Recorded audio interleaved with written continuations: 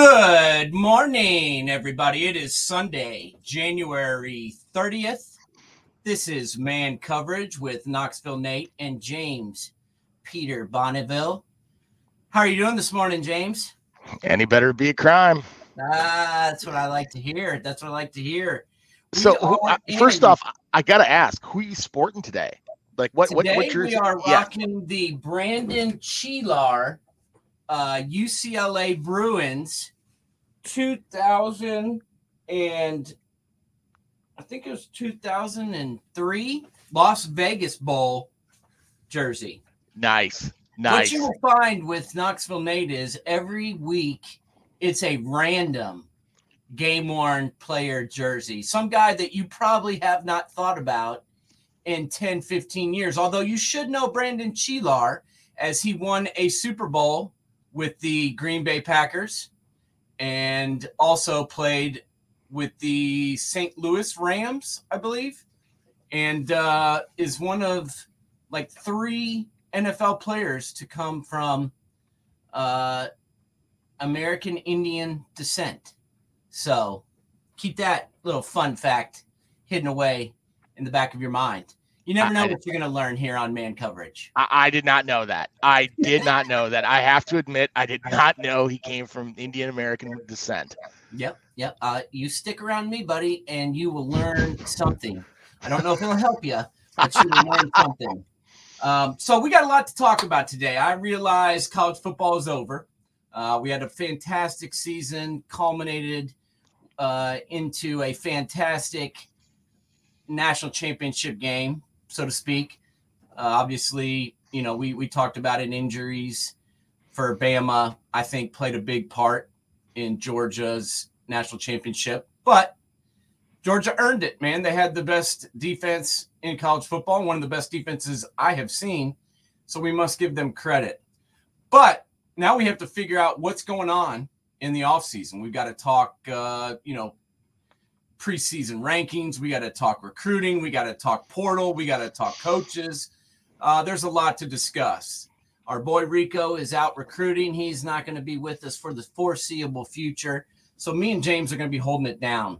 And the first thing I wanted to talk about is something I don't usually like to talk about, and that is the team up north. And little bit of dysfunction going on up there, which I like. Let's talk facts. Michigan struggled 2020, had major problems. One of the worst teams in the Big Ten, actually. Jimmy Harbaugh had to take him a pay cut. Was not happy about it. Let's be honest. This year, all the stars aligned and everything went really well for them. And Jimmy's going to hold him to the fire because he is getting offers from NFL teams. This week, Mike Macdonald, the Michigan defensive coordinator, let's be honest, Michigan was led by their defense. Aiden Hutchinson, as well as Jabo, the other defensive end. Dax Hill. Yeah, they really spearheaded that team's success. So Macdonald, their defensive coordinator, who was only there 1 year, is now gone and headed to the NFL and is going to be with Jim's brother, John Harbaugh, for the foreseeable future. Also, we got word yesterday that Jimmy Harbaugh is interviewing with the Vikings, or at least that they are trying to interview with him. Some rumors are he's already interviewed. Other rumors are they've requested an interview. I don't know which is true, but he's definitely talking to some NFL teams, and his defensive coordinator's gone. What's going on up there, James? You know, that's going to be interesting to see if he does go to the Vikings. I mean, I can see it and I can't see it. I mean, if I'm an NFL team, you know, sure, you look at the record and what he did at San Francisco was remarkable, bringing them to a Super Bowl to go up against his brother. But the problems he had with the front office there, especially with the new GM, I'm not sure I'd be all buying in. But let's say he does go, okay?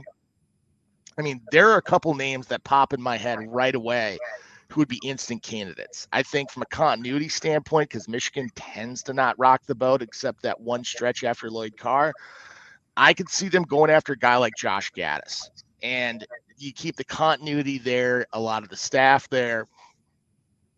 I think it helps out a lot. And another name that keeps popping in my head is Matt Campbell. I mean, Matt Campbell makes it very out there that he, if one of those jobs like Michigan State, Ohio State, Notre Dame opened up, he'd take the call, he'd listen. And I think Campbell would be a great fit. I mean, there are other names out there, but those are the real two top names that I kind of think about if Harbaugh did move on to that next level.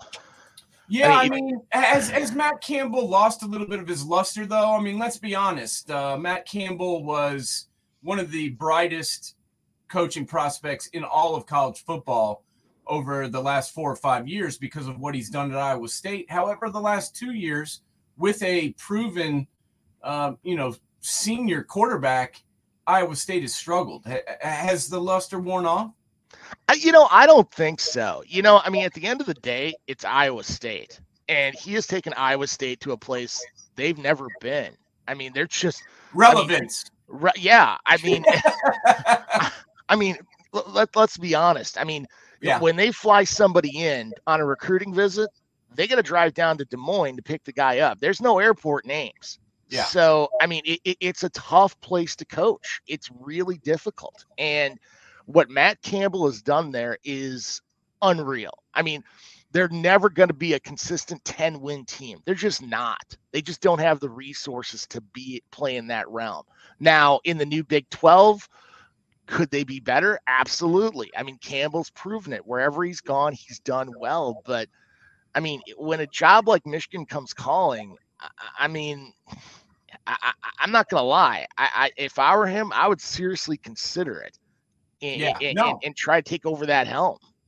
No, I agree. I think he probably should have left last year, honestly, because like you said, what's he going to do? He's not going to win the national championship at Iowa State. Yeah. I like how he has been loyal to them. Loyalty is not something that we see a ton in college football these days. So I want to give him a little bit of respect for staying in one place and trying to make it happen.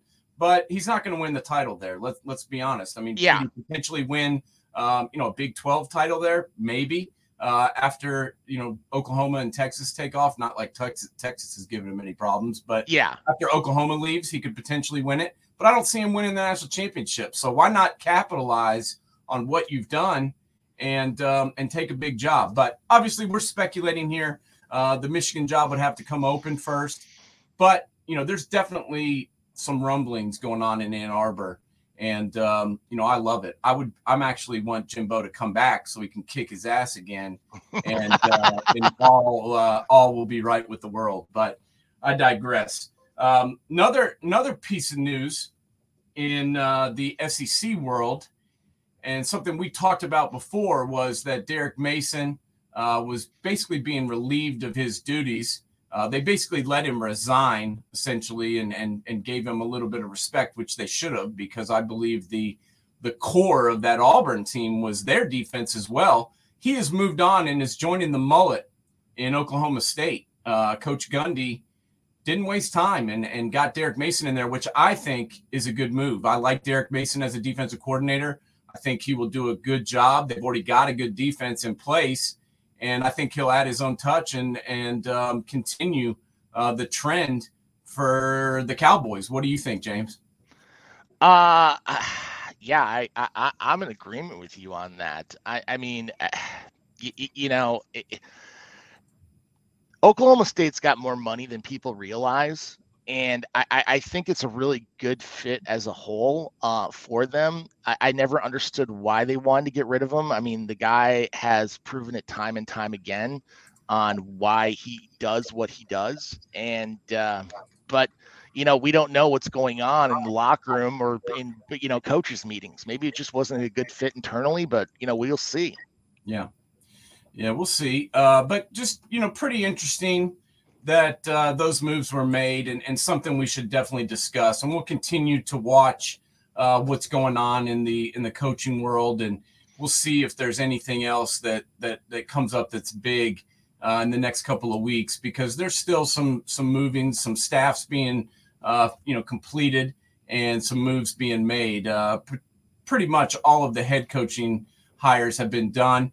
Some news coming out at Tempe with the Arizona State Sun Devils.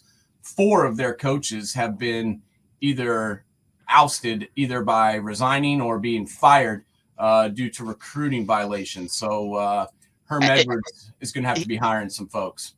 Yeah, I mean, quite frankly, after what I saw when this story broke out, I was questioning if Herm Edwards was going to coach the season. Yeah. And that Arizona State was going to get rid of him. But, I mean, I think he's definitely on a hot seat right now.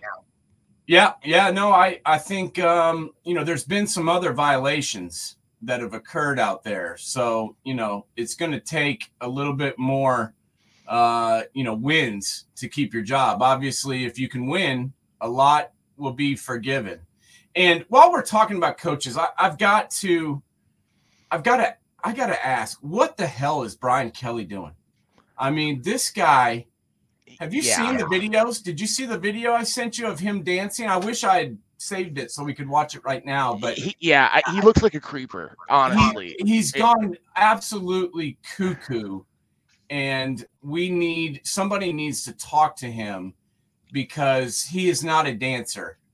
And oh my gosh, what is going on? It looks so weird. I mean, granted,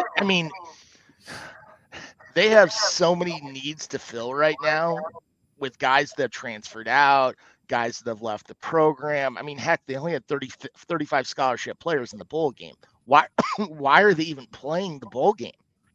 I don't know. I just look at that and I'm like, I think he's going to have a rough go of it at first. But let's be honest, at the end of the day in Louisiana, that fan base is going to be recruiting just as hard as the head coach to keep those homeboys home.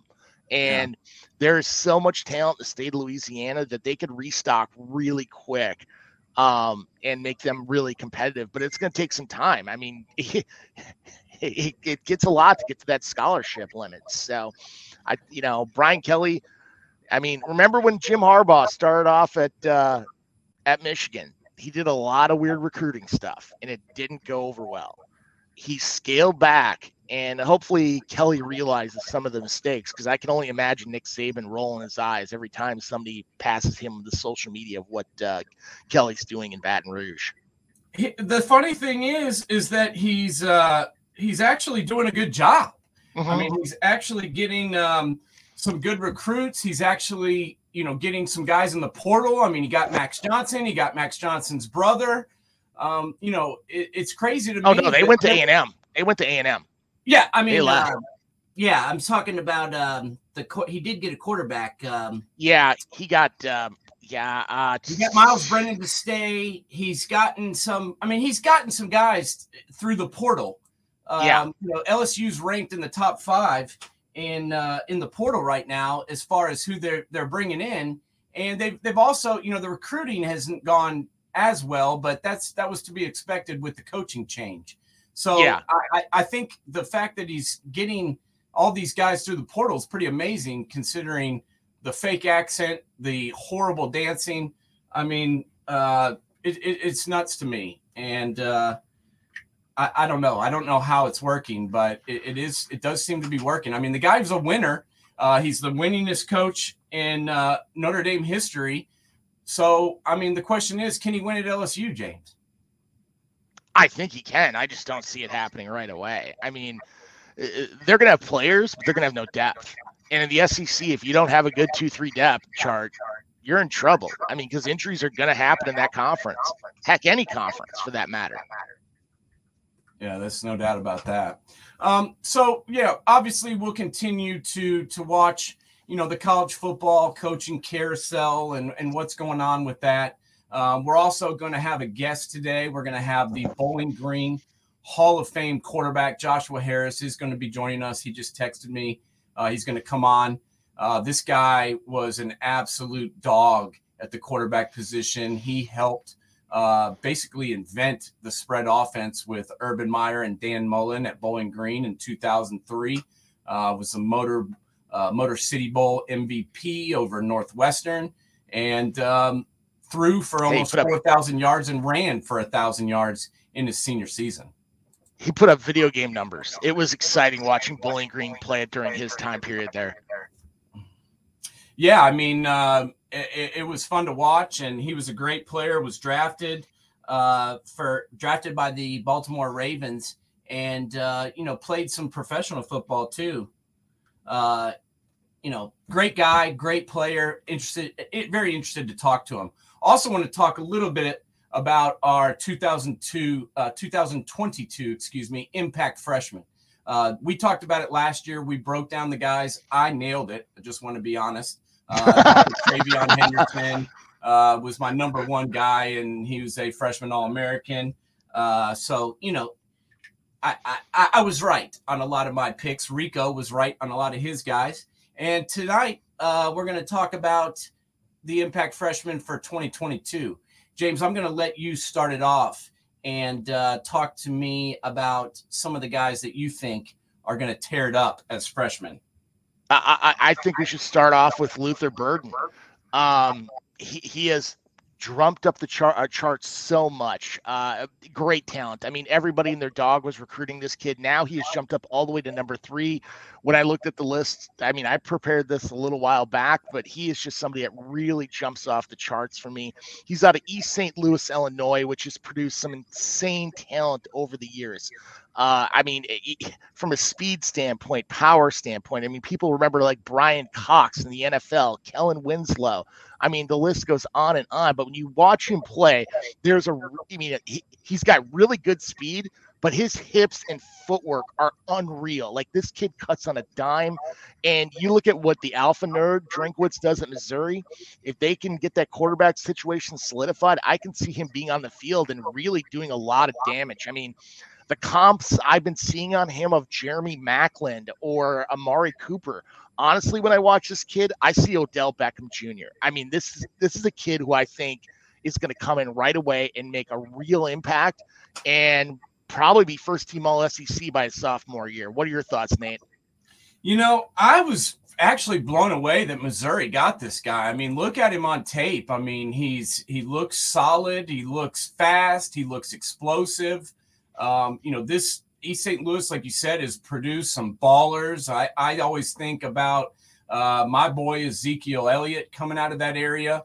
They also produced a hell of a lot of basketball players too. It's just a great athletic hotbed. And this guy, look at him. I mean, he can catch the ball. He can see the field. He just jumped over somebody. He's got burner speed, breakaway ability. I mean, everything you want as far as a wide receiver. And to be honest, I think he's the top recruit that Missouri has had since Dorial Green Beckham. Yeah, I agree. Do you? And to me, he looks a little. I mean, he's different than Dorial Green Beckham. He's a little bit. He's not as big, and he looks a little bit shiftier. But I definitely like what I see from him on tape, and I think with that Missouri offense and the way, I mean, Missouri kind of flew under the radar last year, but they actually played pretty well considering the personnel that they had.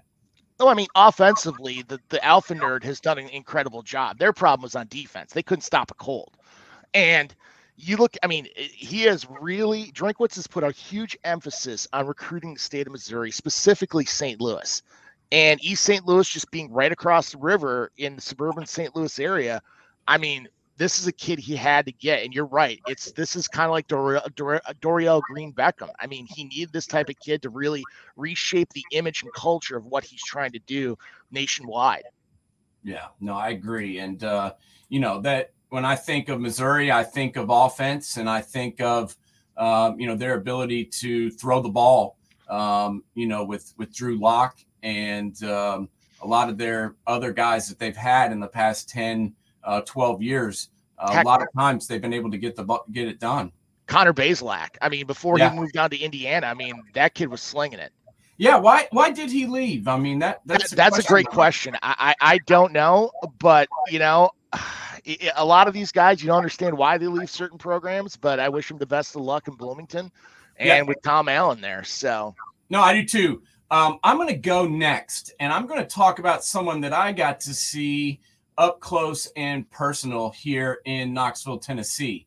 And that is the number 2 overall player in Walter Nolan.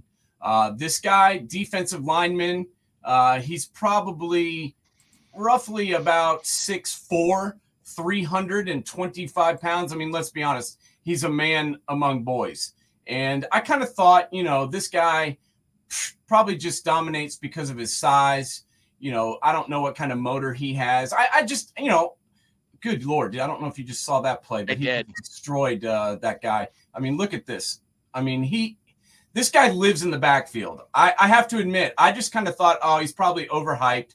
He's probably just, dominates in high school because of his size, whatever. And then I went and I saw him play because he transferred into Powell High School here in Knoxville, Tennessee this year and played his senior season and took Powell to their first and only state championship. And the hype is real, is what I've got to say about this guy. I look at him scoring touchdowns. I mean, this guy, he causes touchdowns. He scores touchdowns. They put him at running back. He can do it all. I mean, he's a tremendous, tremendous athlete for someone who's 6'4", 325. And let me tell you, I stood next to him. He is all of 6'4", 325.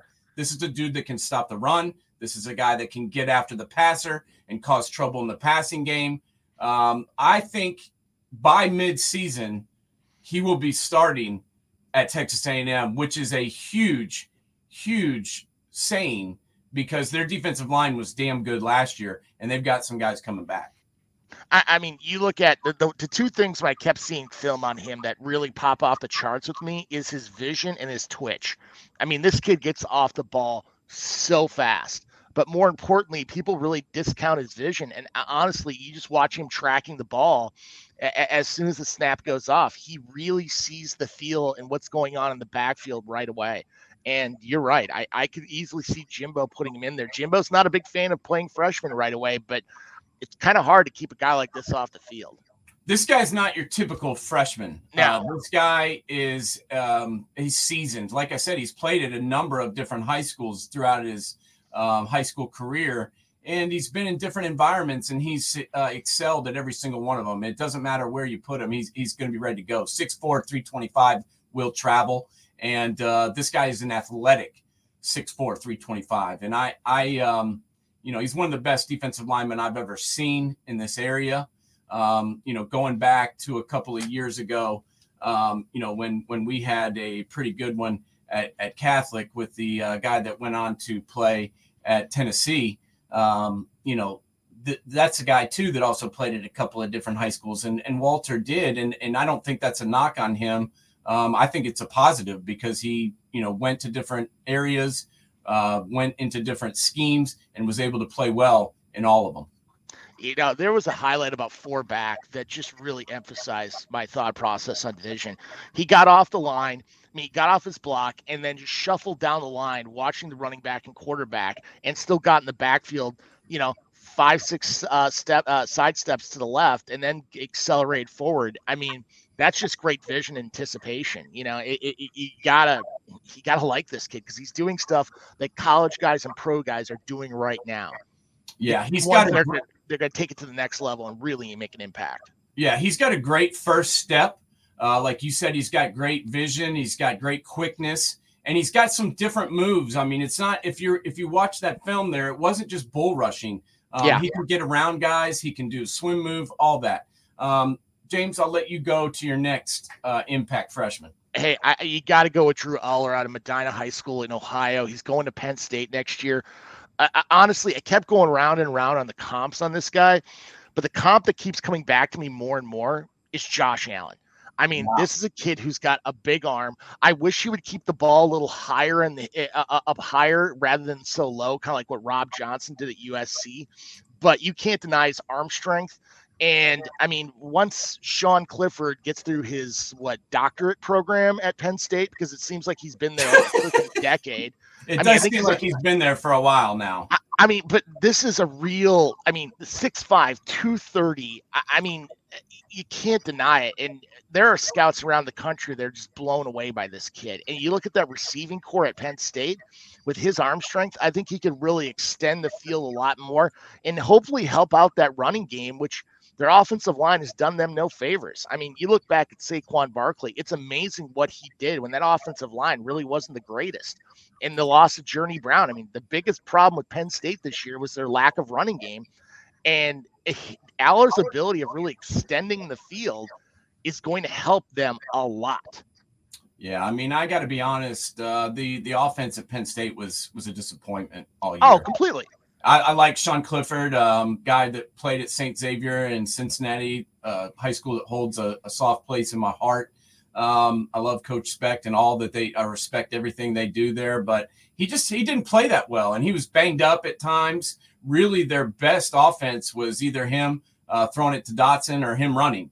And that was pretty much all they had. And when he was injured, they did nothing. I can see this guy getting on the field pretty quickly and potentially replacing Clifford during the season. I mean, the only downside I could see to this, him getting that much playing time right away, is Clifford's got that locker room. And Drew, I think getting there early and getting the camaraderie with the teammates and having them believe in him is going to help him out quite a bit. But, I mean, you look at that arm strength. It's Josh Allen. It's like watching a carbon copy of the guy. And I hate putting that much pressure on a kid, but, man, there's so many similarities just in throwing style and how he attacks a game. It just looks very similar. He looks good. He looks like he can make every throw. He looks like he can pretty much do anything you need to do, and they need help on offense. So we're running out of time here on this segment, so I want to get to my next guy, and that is the number 1 linebacker in the country coming out of high school. Look at this kid, number 1 from Archbishop Alter in Dayton, Ohio, CJ Hicks. This guy is a run and hit linebacker. Watch him. He can come off the edge, smack the quarterback, cause turnovers. He can intercept passes. He played running back. He played receiver. There's nothing this guy cannot do. He's got extreme football intelligence. He's got an explosive first step. And this is a guy, he also returns punts, as you can see right here, because he was the best player on the field when he was in high school. This guy's a 5-star. He's a dude, man. He is the dude. And that's what Ohio State has lacked a little bit on defense the past couple years. Think back to when the dominant Ohio State defenses have been out there. It was Chase Young. It was Joey Bosa. It was Nick Bosa. These guys that just made a difference. A.J. Hawk. Going to way back in the day. There was always a guy that was just the best player on the field that could always make a play when you needed a play made. That is this guy. This guy I can see in CJ Hicks. I can see him starting as a freshman. Maybe not day 1, but I can see him definitely starting this season. And that's because he's a difference maker. He's already 6'3", 215 pounds. And the number 7th rated player nationally, number 1 linebacker, number 1 player in the state of Ohio. Let's be honest, the state of Ohio's got some damn good football players. And to be ranked the number 1 player in the entire state is saying something. And I just can't find anything wrong with this guy's game. This is a bad comparison, okay? But I'm talking more from an impact right away. This reminds me a lot of Andy Katzenmoyer. Grant, I am dating myself a lot right now. We're talking late 90s. But look at when Andy Katzenmoyer got on the field his freshman year. You knew he was the best player on the field. And CJ Hicks has that potential on a linebacking core that really struggled last year. I mean, heck, for the last 2 years. And, I mean, you look at the depth chart, I think he could come in and really do the damage for Ohio State. Yeah, they're going to need – I mean, that's the other thing is not only is he good enough to play for the Buckeyes and play in the Big Ten right away, but also this is a position of need. I mean, Cody Simon, Cade Stover, Steele Chambers. I mean, Stover and Chambers were 2 guys that played offense that the Buckeyes had to move to the linebacker position just because of depth and because of need. And to be honest, Steele Chambers by the end of the year was probably their best linebacker. And this is a guy that played 3 years of running back at Ohio State. So I like Steele Chambers. He did a great job. I give him tons of credit. But that is not a good thing when your 3rd or 4th string running back moves to linebacker and is your best player at the position. That's not good. So I think that, not only is CJ Hicks good enough to play right away for Ohio State, but they also need him to play right away. They need this guy out on the field to make an impact. They need him out there to, just have that playmaking ability that the defense honestly has been lacking the last 2 or 3 years. Yeah, no, I agree. I completely agree. So we'll see what happens with CJ, but I think that I think he gets out on the field early. I think he gets out on the field often, and I think that he'll make an immediate impact on this defense. And we've got to, we've got to think that he also has got Mr. Styles, another 5-star player who is from Pickerington Central, Sonny Styles, who is the number 2 ranked player in the state of Ohio. He is also going to be playing for the Buckeyes and definitely getting out on the field early. So those are our impact freshmen for 2022. Those are the guys that me and James are going to see out in the field early and often. And now we're going to welcome in our guests. We've got Mr. Joshua Harris ready to join us, and I'm going to pop him in. Joshua, how you doing today, buddy? Guys. I'm good. How are you? I'm doing great. We appreciate you joining us. We are just talking a little college football here. We've been breaking it down all season. Obviously, the season is over, and we are, talking about everything that lies within the off season. And we had a pretty good year this year and got to see somebody besides Alabama win the national championship, which we enjoyed. And obviously Georgia had a pretty good season. Did you get a chance to watch the title game, and what did you think of Georgia this year? I did watch the title game. I thought that Georgia was strong. I thought that it was a solid game, and ultimately they made less mistakes, kind of overpowered Alabama, and obviously pulled it out. The quarterback story is pretty phenomenal. I don't know how that happens really at a place like Georgia, but it happened, right? And he took advantage of his opportunity, and we'll see what's next for him. And in the end, I don't even know what year in school he is or how many years left that he has, but yeah, that was a pretty phenomenal story and a great game. Yeah, that guy. He's coming back. He's got one more year, and they've done everything they can to try and get him off the field. And as a guy that played quarterback in college and had as much success as you've got to give that guy some credit for the way that he, went to junior college, came back to Georgia, and then they tried to recruit over him, tried to replace him with the transfer portal, but he beat him out. I've got a lot of respect for the guy and what he did. What do you think about what he was able to do with the tables kind of being turned against him?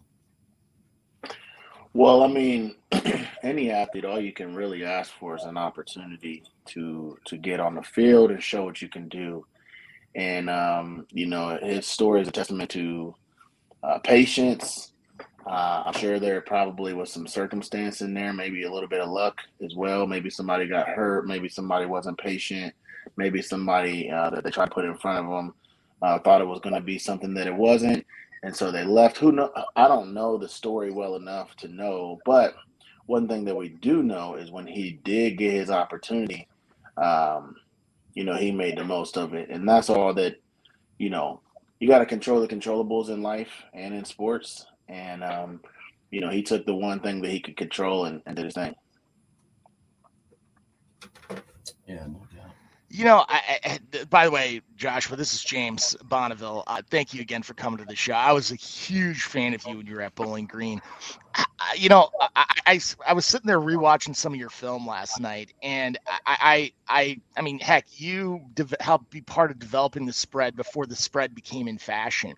And it was always interesting watching you on running plays and how, especially your center guard combinations, your interior line. Guys like Mazur and I know I'm going to butcher the other guy's name, Muskowski. Is that the guy's name? Murkowski. Yeah. And how you read those guys so well, and they helped you so much in the run game. Could you talk a little bit more on how much that interior line really helped develop your game when you were at Bowling Green? Yeah, I had amazing teammates. an incredible coaching staff. Each facet of the coaching staff was outstanding and has had long careers. Coach Stud, Coach Sadrawa was the offensive line coach at Ohio State until this past year. Him, along with John Hevesy, coached the tackles and tight ends. He maybe just left Mississippi State or may still be down there. I don't know. He was with Coach Mullen for a long time. Coach Mullen, the quarterback coach. Like, we had a rock star staff, even down to our GAs. One of the years our offensive GA was Zach Azani, who's the wide receivers coach at the Denver Broncos. The next year, when he left, the offensive GA was Matt Campbell. Might have heard of him. He's at Iowa State. Bringing that group into the forefront, right? Then the defensive GA was DJ Durkin, which was also the captain my freshman year at Bowling Green. So we had a star-studded crew. They coached those guys up very, very well. I don't remember it being anything. Running the ball is a feel thing. And some people got it and some people don't. Probably very similarly to what those guys have to do up front and those combo blocks and knowing when to move off and go to the second level and things like that. It just worked out, man. That's really all I can say. All the pieces of our team were kind of clicking some of the time while we were there at Bowling Green. Yeah.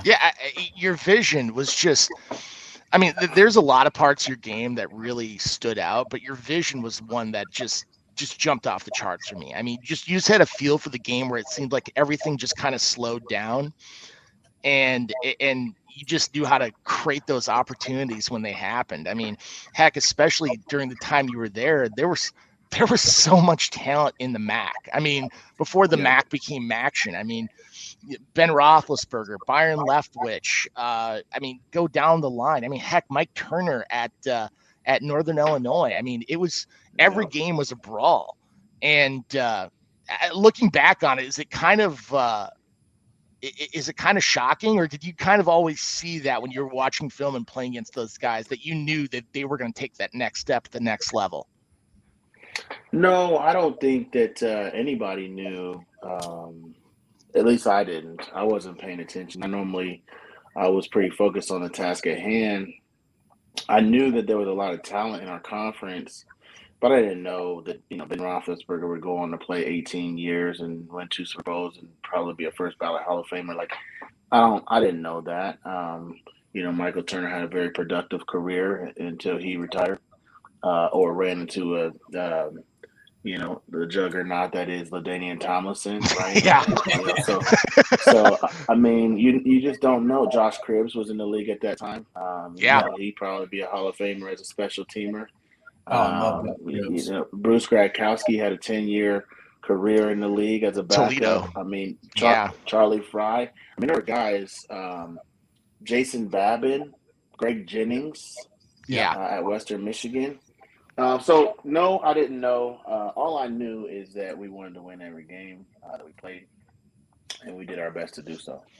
Yeah, no doubt. The MAC was unbelievable back then, and is still one of my favorite. Being an Ohio guy, I love watching MAC football, and some people around the country kind of miss out on it because they may not know about it or don't get to watch it as much. But that's where football, is precedent, is in that area, and I love watching those teams play. And the game definitely has changed, Joshua, from that time. And I just want to get your thoughts on some things that are new. Back then, if you wanted to transfer and go somewhere else because you weren't getting to play, you had to sit out a year, and there was the schools had the ability to block where you could go, and obviously you couldn't get paid and get the NIL money. So I just wanted to get your thoughts on some of the new things that have popped up in college football and how you think it's going to change the game moving forward. So where do you want to start? Start with the start with the transfer, man. I mean, what do you think about the ability for guys to go? I've always been for it. I think that if you're sold a bill of goods, you get to a school and it's not like you were told it was going to be. I think you should be allowed to go somewhere else. What do you think? So I don't know how the transfer portal works. Maybe you could tell me how. I mean, is anybody allowed to leave anytime without penalty? Yes. Yeah. Yes. Oh wow, that's nuts. Oh, yeah. It becomes the wild west. Yeah. So, I think that the transfer portal. I'm a strong proponent of the principle. You got to take the good with the bad, and so there's good for the transfer portal, and there's bad for the transfer portal. I think that the transfer portal probably hurts high school players that are coming out. Yeah. And it helps college players that are in school.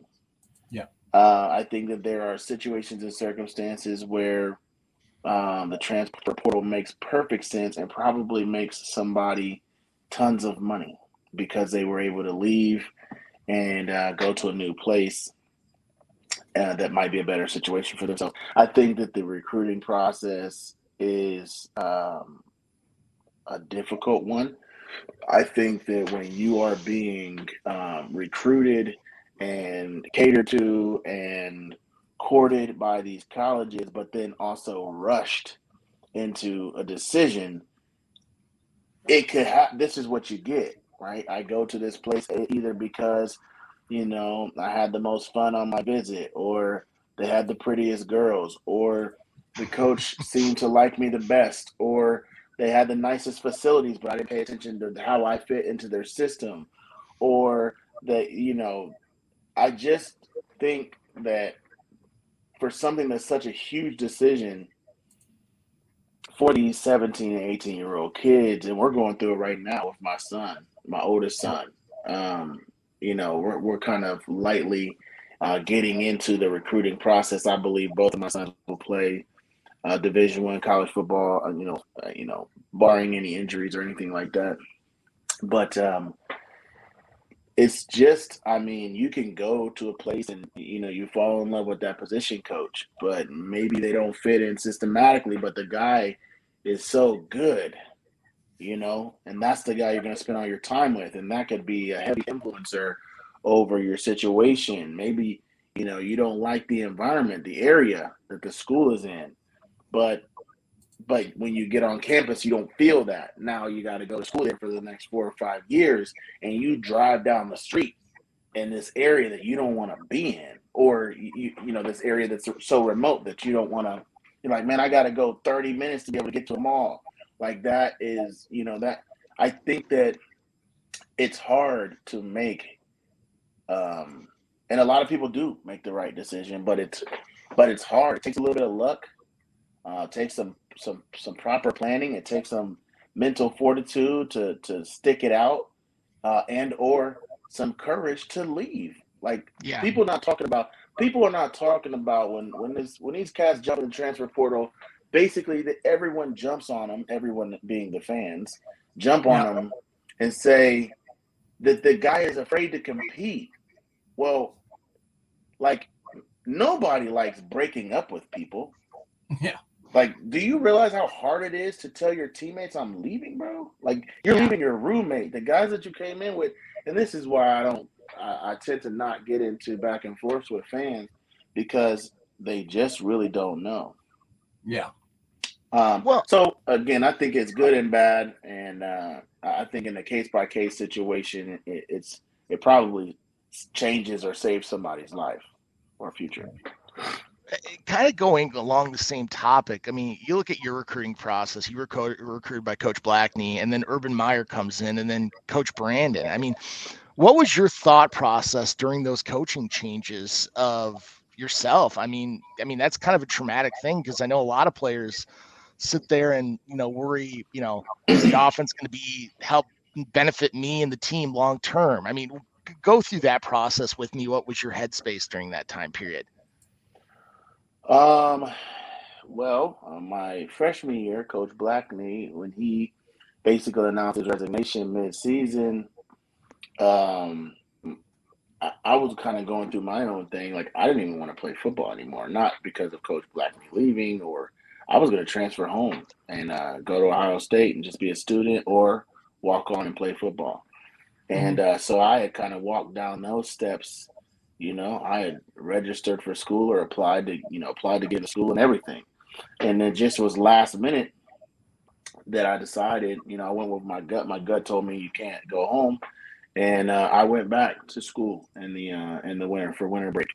And the rest is history, right? Because Coach Meyer was there, and stuck it out. Now, when Coach Meyer leaves, it's coming off the heels of a strong junior season, and the NFL conversation is looming, and it's like, well, if they don't hire Coach Brandon, do I leave and just take my chances in the league? And at that time, I had a 5th and 6th round grade, and so I'm like, well, and then they hired Coach Brandon, so I stayed.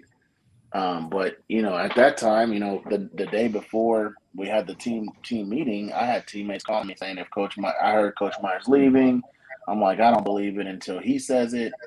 But people asking me, if he leaves, are you going? Yeah. And I'm like, I can't even think about that. I don't even know that that's an option. Like, you guys are way far down the line than me. I'm here right now in this moment, thinking that he's going to be still our coach next year. So, go ahead. No, it's amazing, like how a lot of fans only look at it from the wins and loss perspective, but they don't understand the headspace of the players and how big traumatic that is, especially going through the recruiting process. I mean, everything could kind of change on a dime, and it's just good to hear that kind of stuff, what you just said right there, because normal fans don't know that. They don't know what you guys are going through. No, they don't. And, it was, a situation where when Coach Meyer made his announcement that he was leaving, I mean, there wasn't a dry eye in the room. You're talking about, 18 to 22-year-old young men that are reeling, that have bought into an entire program, experienced great success over the course of the last 24 months. And now hitting the reset button. I mean, it was a situation where there was one guy in the locker room. His name is Javon Burks. He was our middle linebacker and one of my co-captains for my senior year. And without him standing up and doing and saying what he said when he stood up, there's no telling what happens in that room. People might start to scatter, right? But he reminded us that it's not about the coaches or the administration. He reminded us that it's about the person on your left and your right, and that's who we actually play for. It's not about the fans. It's not even about the university. It's about the guys in that room. And people were able to grab onto that. That ended up being the glue that held us together. And then, post meeting, the defensive guys come up and they're like, hey, if we can make a play for Coach Brandon to be the guy, and you guys can continue to score 35 or 40 points a game, we'll be okay over here on the defense. We'll figure it out. And so we went up and requested that from the athletic director. Myself, Scott Markowski, I think, was another guy that came into the room. And, we said, well, we want Coach Brandon. And they said, yeah, we'll keep it under advisement. I said, I don't think you understand. Like, I don't know what kind of team you're going to have in the fall. And it's not like we were trying to strong arm them. We were just telling the truth. Yeah. Like, we were telling the truth, man. Like, we're not trying to go through this again. And, I don't know what dominoes would have fell, especially as it relates to the skill guys. If I would have left, either to try to follow Coach Meyer or just gone to the league, I don't really know. Obviously they had, Omar was there. He played after me and did an awesome job. Incredible season in the season that he played. So maybe there's no drop off. But I would venture to say that my senior season and him having another year to develop from a high school player, and seeing that type of success and seeing how to run and lead a team probably helped his development for the year that he did have, because he went like 41 touchdowns and 4 in his premier season. I mean, it was ridiculous, and I knew he was going to be really, really good and special from the time he walked on the campus. But yeah, it was an interesting situation and space, and it was scary. Yeah. To think that a new guy could come in and say, "Hey, I'm bringing," it's been real, Josh, but you don't really fit what I'm trying to do. Yeah. And how does that impact my situation and my future? So who knows? Yeah. Listening to you talk about that, I mean, the locker room and the brotherhood you guys came together. And I mean, heck, more importantly, how it all kind of came together when you guys beat Northwestern in that Motor City Bowl. It kind of solidified your guys' process when you found out that Coach Meyer left. And that's awesome to hear. Who did you model your game after? Like when you went to college? Because the name that kept popping in my mind is Mike Bishop, the old K-State quarterback, you were probably in high school and he was playing at K-State. But I mean, who did you model it after? Well, I didn't really model it after anybody. I would say my game was probably more similar to Donovan McNabb's than Mike Bishop's. That makes sense. But I didn't really model my game after anybody. All I did was my job. People talk all the time about what was accomplished at the university, during that time, and people are very complimentary and thank me all the time and thank you for putting us back on the map. Honestly, I really just feel like I just did my job, right? So if I was, early in my career, we'll talk about when Coach Meyer got there. Like my sophomore year, for the first part of that year, we were splitting time. I was splitting time with the other quarterback, Andy Sam. And I just wasn't ready to do a lot, developmentally. They didn't trust me to throw the ball, especially inside of the box, right? They didn't trust me to throw it and not turn it over. I don't remember me being ever turnover prone, all like that, but, maybe an accuracy thing at that time. I don't know. But as I continued to develop, but I would get in and I would run around and they would call plays a specific way. And then at the end of the year, they let me have it all. They let me have it all, and it worked out. I mean, the last 3 games of that year, when I started, we stopped splitting time, and I started. I think I probably had 11 or 1,200 yards passing, with I don't know 10 plus touchdowns passing, and then another. I mean, it was a ridiculous little stretch. And it was a springboard to that junior season. So I didn't really think of myself as modeling my game after anybody. He brought in that offense and it asked for certain things at certain times, and I just did my best to accomplish the mission on each play. Yeah. No, it just seems like a hard hat mentality. You went out about just do your job, let your guys do their jobs, and everything's going to come together. Thank you so much on that. Yeah, no doubt. And hey, Josh, we're about to get you out of here. We really appreciate your time. And before you let you go, I just got one last question.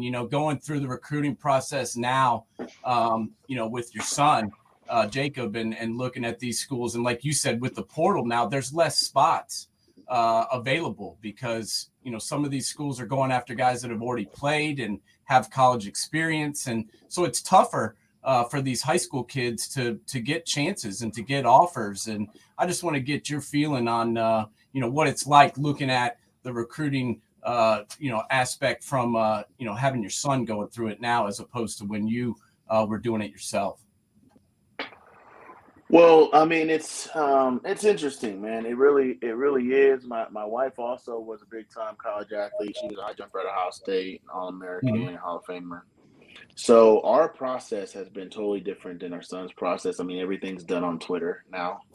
Yeah. And I mean, you don't know, and each college and staff does things differently. Like some of them, it's just weird. Honestly, it is weird. Some of them are looking to develop internally and organically. Some of them are going for that quick conversion. That college player who's unhappy, boom, he gets over on campus. But just like in life, you really don't know what you got until you get in it. And so I think this is the reason why some people are jumping in that portal, right? You don't know what you got until you get there. And then, you might still see someone in the portal that you like, and they may come, and then you're like, man, I see why you weren't playing over there, right? I see why, whatever. It's not the grass isn't always greener, so to speak. But in terms of the recruiting process for these young folks, including my son, I would say one of the things that has to be considered is, go somewhere where they really feel good about you, right? Like it has to feel good. Like it should feel like home. If it doesn't feel like home, if you're like, man, this is the biggest school that has offered me a scholarship, or they have the nicest facilities. Like there should be some sort of scorecard with the things that you feel are important. I won't name the schools, but like there are certain schools that, without seeming like braggadocious, because I'm really not him, but like when I go to these places it's so important for me to be there, right? Because the coaches remember. Yeah. So when I go and I make the introduction, hey man, I'm Josh Harris. I don't always say I'm Josh Harris, played at Bowling Green, name off my resume, but either they remember or I look for an opportunity to, boom, bring the rest to the table. So I'm Josh Harris, and then if they don't bring it up at some point in the conversation, I'm bringing it to the forefront, as well as my wife was a high jumper at Ohio State, Hall of Famer, All-American. So because my kid is a late bloomer, he's grown 8 inches in the last 24 months or whatever, and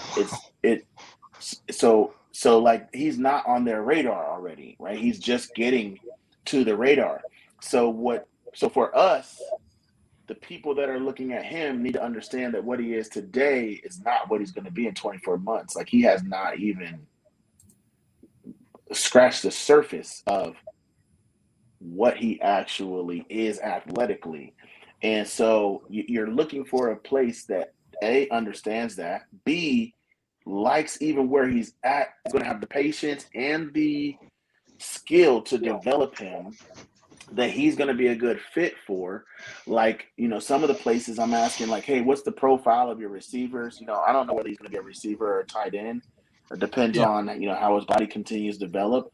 My dad, who played tight end in the NFL, told me when he was probably in the 6th grade, he's going to be a tight end, right? I said, no, I didn't know that. I think he's going to be a receiver, but that may be right. Now he's 6'3" and he's 190 pounds, and it's like, and hasn't even really developed yet. So maybe he's 210 when he gets done with high school football, and then they put 25, 35 pounds on him, and you don't really have a whole lot of 240-pound wide receivers or 235-pound wide receivers, except for the super freaks like Julio and Demaryius, those guys.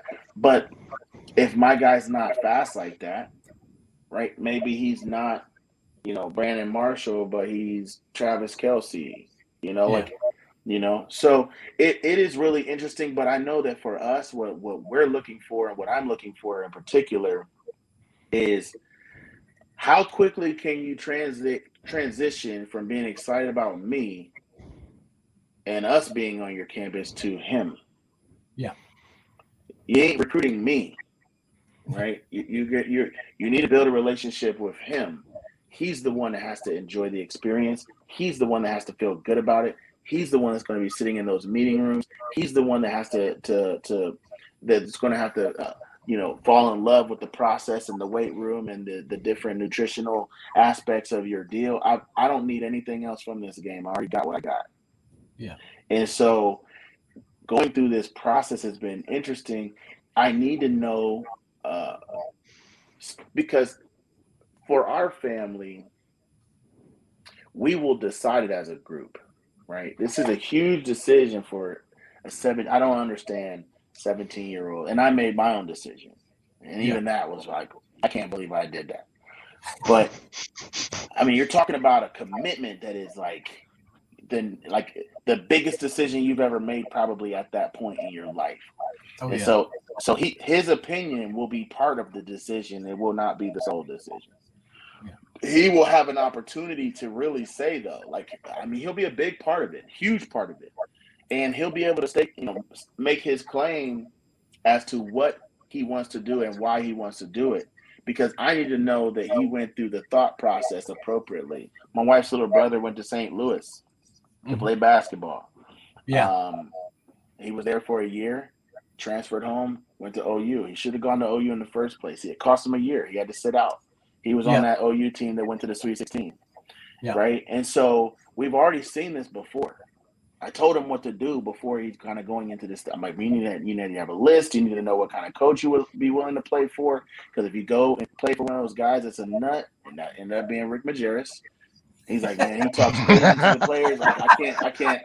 I'm like, bro, you need to know that that's not okay with you. Like, if that's not okay with you, then you can't go to a place like that. You need to know how you fit into their system. You need all these different things. But I think that ultimately, sometimes people get distracted by what they think that they have to do to get to where they want to go. And it's like, oh, man, I need to go to the biggest school possible. Like, maybe not. Like, maybe you need to go to a place that's going to allow you to develop and step into your role and allow your role to morph and change as you continue to improve. And so that's kind of what we're looking at and going through. I mean, some of the coaches, like when they see him, I want to see. There's one coach in particular. Again, I won't name the school, but when he saw him and was introduced to him the first time, his eyes lit up like he just saw a pretty wife. Like your wife walking down the aisle. Yeah. And you see her standing at the end of the aisle, and he's like, wow, right? I'm looking for that type of response. Yeah. Now, since I experienced that, and I'm like, man, he just fell in love with him in an instant, right? Now you have to go and produce to continue to maintain that love because relationships are work.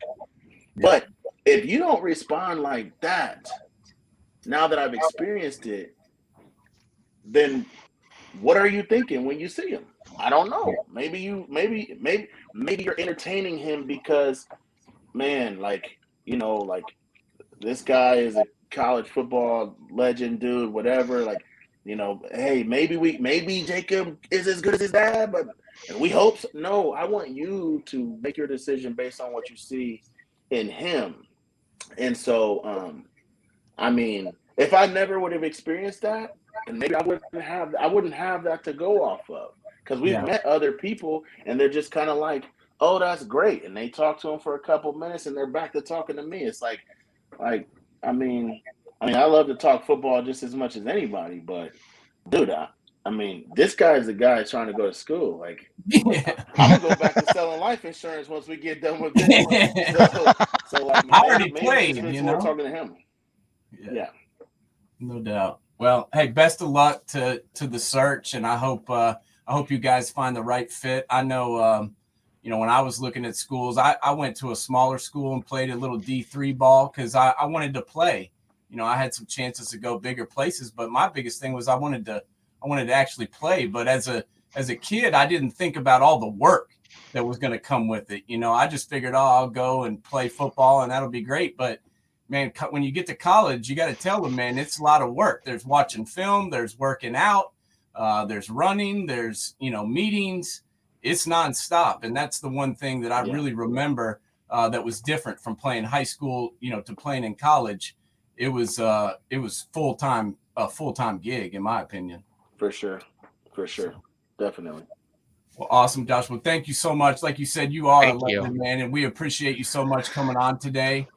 We enjoyed speaking with you, and best of luck looking at schools for Jacob. Thanks a lot, guys. Have a good one. Hey, you too. Wow, that was a great interview. Man, that was awesome. Love that guy as a player. He's a cool guy, too. And it's kind of cool just hearing him talk about his career and talk about, looking at it through his son's lens as well. I thought it was really interesting. Well, I mean, the landscape has changed so much, but I mean, the one thing that I took away from is I could see him being one of those guys in the huddle that when he talks, everybody listens. Like Oh, he yeah. had command of that locker room, of that huddle. And he had that workman-like mentality that, he had a job to do. Yeah, sure, the stats are great, but I mean, he took pride in the work he did, and that is awesome. I thoroughly enjoyed listening to him today. It was great. That was really cool. And you know what? It's some people don't understand, what Bowling Green had going on there. Oh, absolutely. I mean, like he mentioned, he's talking about Omar Jacobs too. I mean, that guy was a hell of a college quarterback. Joshua Harris into Omar Jacobs, those two guys combined could not be stopped. Yeah. And I'm talking about through the air, throwing the football, running the football, whatever. You just could not stop those guys. And it was fun to watch, and it was amazing what they were able to do. The school that, some people don't consider to be a college football power, but definitely has had some success in the MAC and had some really good players go through there. And not, he brought up some guys that I had even forgotten that were playing back then, like Charlie Fry and Greg Jennings and some of those other huge players that were so good that I just sometimes don't think about. The MAC has just been so stellar. I mean, heck, even through just the 2000s. I mean, Antonio Brown. I mean, go down the list. Every program had players. Yeah. I mean, it's not like just one program. Every program had players, and the MAC was a slugfest. And a lot of people across the country don't really get a chance to appreciate what the MAC has to offer as a whole. I mean, heck, it's the cradle of coaches. Yeah, how many greatest coaches? That's what I was just about to say. Is some of the greatest coaches of all time. I mean, look at Nick Saban, who is the greatest college football coach ever to live. He played at Kent State. He coached at Kent State. He was right there, in the cradle of coaches in the MAC. And Kent State is a place that people think is, not a good football school, but think of some of the players that have come out of there, Hall of Fame type players, Julian Edelman, Antonio Jason Gates. Taylor. Yeah. Jason Taylor. I mean, I thought he was but I mean, still in the MAC though. I'm talking about still in the MAC. I mean, you look across the board. I mean, you go back and look at coaches who have won national championships. It's rare when you see someone not come from the MAC. I mean, there's so many. Don James, Gary Pinkel, Woody Hayes, Bo Schembechler. I mean, the list goes on and on and on and on. And it's a lot of people should really dive in deep because there's so many. I mean, Matt Campbell, PJ Fleck. The list goes on. Yeah, it's crazy. And I was lucky enough to, have my family be from Ohio. So I got to watch a lot of MAC football and got to be around it. And, my mom went to Kent State. My dad went to Case Western. I went to Ohio Wesleyan. So, my whole family, knows about Midwest schools and Midwest football. And, there's been some great coaches and players come from the MAC, and Joshua Harris, the guy we had on our show today, he was one of them. You got to respect him. I felt like I wasn't even part of the show, that I was just listening in. It was just so great listening to him talk. Yeah, no, it was cool. He brought a lot to the table, and I hope everybody enjoyed it. And we appreciate everybody tuning in. We went a little bit over today, but that's because we had one of the all-time greats giving us his perspective on his career, and also, his son, who's from Westerville Central in Columbus, Ohio. That's where Joshua's from, and that's where he still lives there in Ohio, in Columbus. And his son is playing, like he said, wide receiver, tight end, and it's going to be a good one, man. I watched some tape on him, and he's got some extreme playmaking ability. So I'm going to pay attention to see where he goes and see what his career turns out to be like. He grew 8 inches during the pandemic. Yeah, I was trying to figure out where this height came from, man. His mom must be tall because, Josh was not 6'8", I mean, he was a compact runner and passer, but his son is a lean, long wide receiver, tight end type guy who keeps getting bigger every year, it seems like. Absolutely.